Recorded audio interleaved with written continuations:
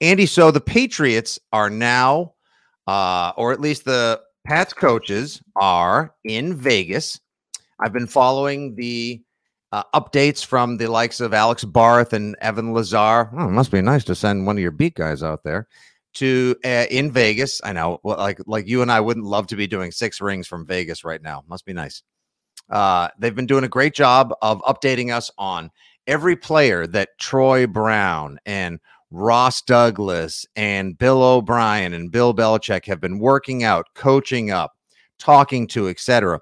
And there's buzz on a bunch of different players, but I just want to present this one thing because I read it the other day and immediately it was like, all right, do everything you can, Pats fan inside of me, to like drain your brain of everything that happened last season.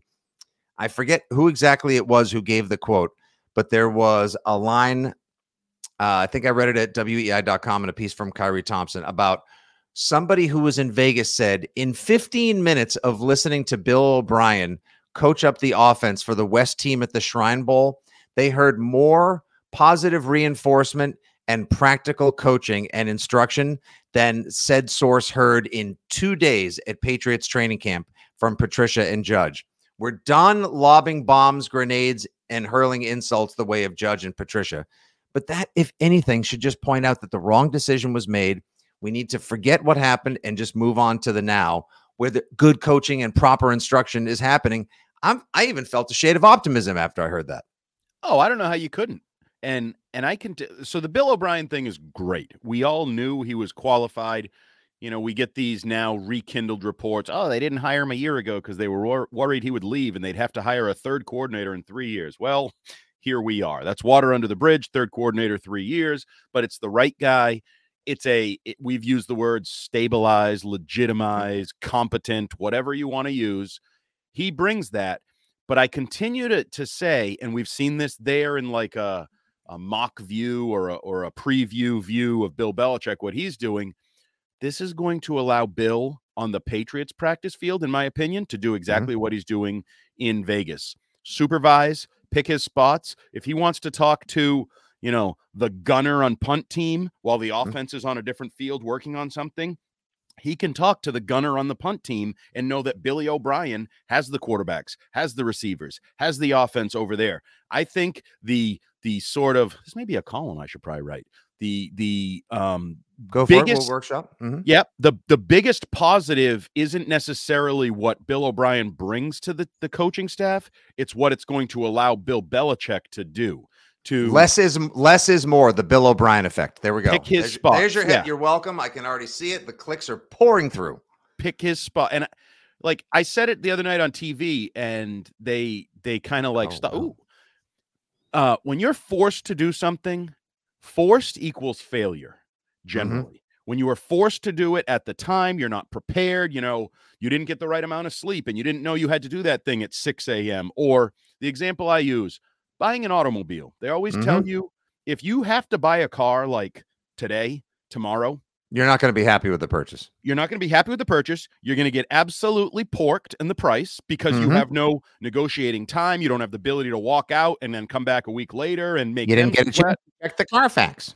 Right. You can't do any of that. If you're going to buy a car, you do it over the course of weeks, months, and get the right deal from the right dealer, the right inventory, the whole thing.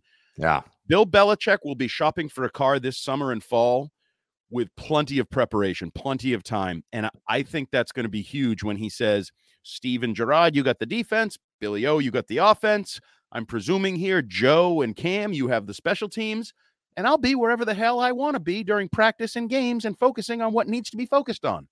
And I won't be so invested in trying to pull up out of the terminal nosedive that the team went into offensively last season that I have to moonlight as play caller in the middle of the season. If Patriots fans are listening to this podcast and haven't caught up on that report, there was a couple days ago, word got out that Belichick actually had to, quote, moonlight as play caller at a certain point, that he was listening in on the headset to the offensive play calls, taking over at times, weighing in with influence, advice, and direction as to how to try to score the ball or at least advance it down the football field, which is the last thing that you need somebody who is also in charge of every other aspect of the team as well, No wonder why people were so stressed out. No wonder why nobody got any sleep. No wonder why, as Tommy Curran told us, Matt Patricia is home in his feelings with the phone off the hook, proverbially speaking right now.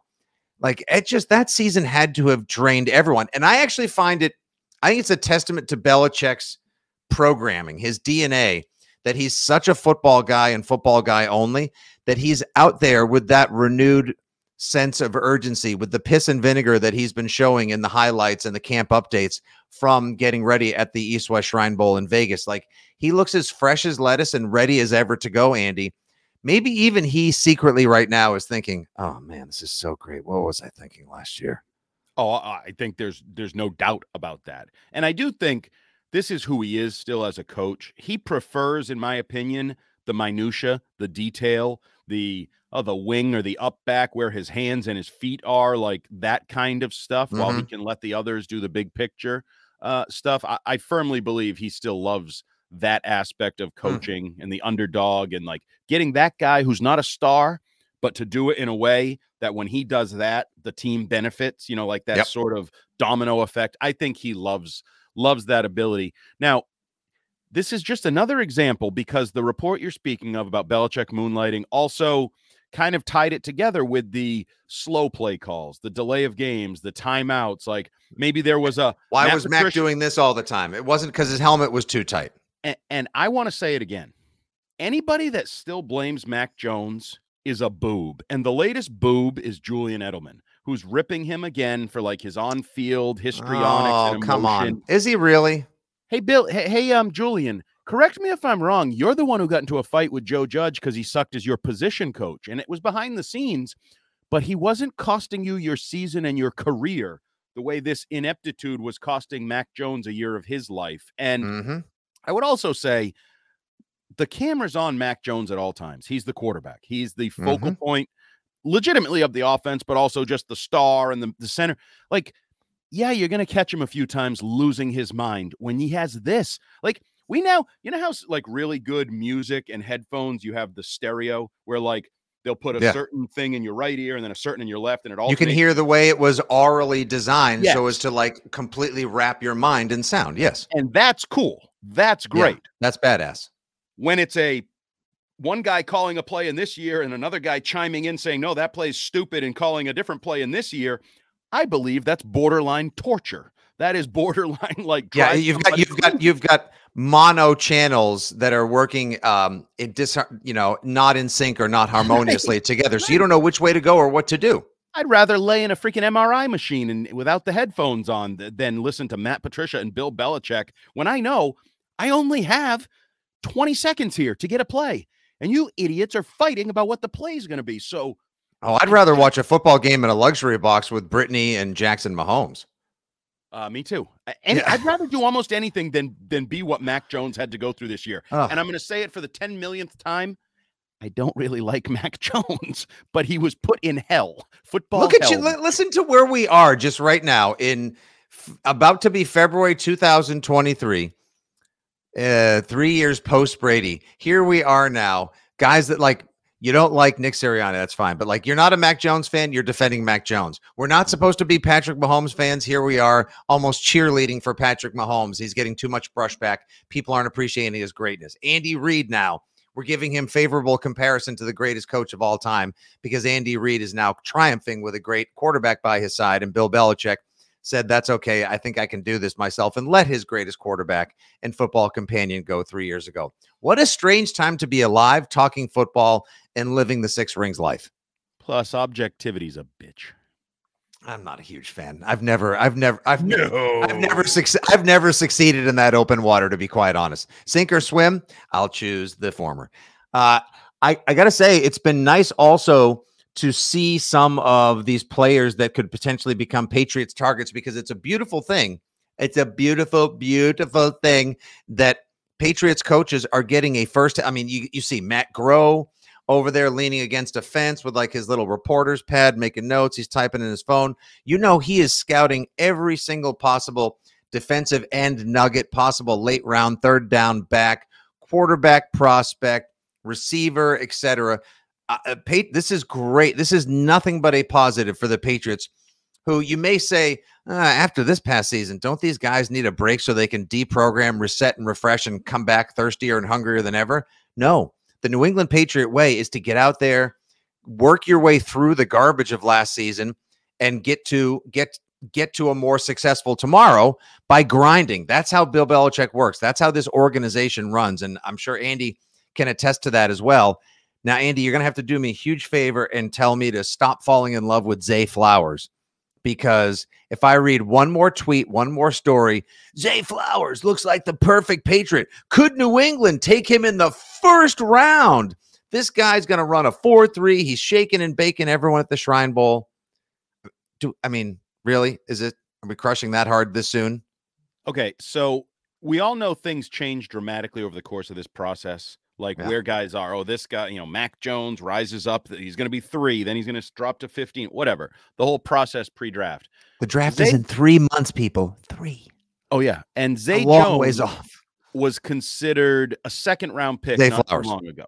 Zay Flowers was considered a second-round pick not too long ago. Then it was like, this guy's probably a late first-round pick. I find it hard to believe we're going to talk ourselves into the 14th pick in the draft for Zay Flowers.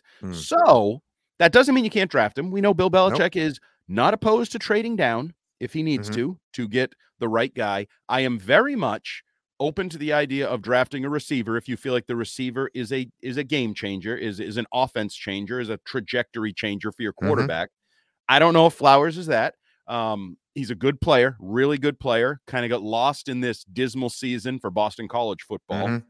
So it's interesting that they're getting the first look at these guys and the up-close look. I love that. They'll get a great look at the Senior Bowl. They have DeMarcus Covington as the defensive coordinator down there, their defensive line coach. So he's going to get some hands-on opportunities with his D linemen, the opposing offensive linemen. There'll be a lot of up-close scouting there.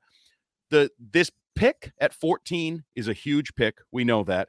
Patriots have good cap space, good draft pick. They're not the Bears, because the Bears have the number 1 overall pick in the draft and the most salary cap space.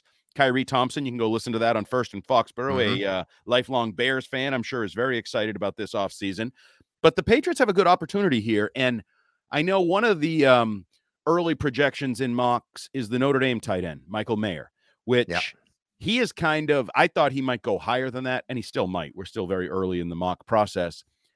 I don't love that idea. I don't really understand I think he's a good, not great tight end. I think people will immediately be like, oh, they got Gronk. He's going to change the offense. No, he's not.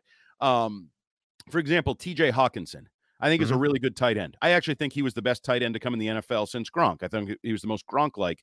He's had a nice career for himself. He's already when was he taken by the 2019, maybe pick 6, pick 5, early 7, somewhere in there. Top 10 pick. Yes, absolutely. And he's a good tight end, but he already got traded from the Lions to the Vikings. He is not. Because they can't pay him. Yeah, they weren't going to pay him. Yep. He's not going to have 1,500 yards or any ridiculous, even with great weapons around him in Jefferson and Cook and everything they have. And I think Mayer, at his best, will probably take 2 to 3 years to hit his stride, so to speak. I don't like that pick. And then it's another investment in the tight end position, which you've already kind of screwed that pooch pretty hard with the signings of Jonnu Smith and Hunter Henry and the lack of return on investment. So I know it's boring, but I feel like tackle is the way to go. You talk about receiver, tight end is a slot. It's part of both of our offseason plans, Guy. 100%. You want your Bill O'Brien. Ding. He's already here. Get a franchise left tackle. Ding. That would be awesome. Need to get a true number 1 outside vertical threat receiver. Ding. Andy Hart's 3-part plan. I don't see how anyone couldn't subscribe to it. My offseason plan, super duper duper boring. Give me somebody who's a successful offensive line coach to stabilize the most important part of the offense that was overlooked and mishandled last season, not named Mac Jones. Give me a tried true professional experienced offensive coordinator. We already have that. And then get me a solid outside receiver as well, and maybe a tackle. I want the same thing that you do, Andy. I want tried true. I don't want it. You know what? I don't want fusion cooking. This is our special of the day. This is a new recipe. No, I want pot roast. I want chicken parm. I want the house favorites, the things that you do really well. Go back to the basics. And I think that's I think that's kind of what we're seeing the Patriots do this offseason, and it's going to be a huge formula for success. And a huge formula for success for you, Pats fans, is continuing to listen to the Six Rings and Football Things podcast. Tell your friends, rate, review, subscribe. We appreciate every listen, every comment, every click, and so much more.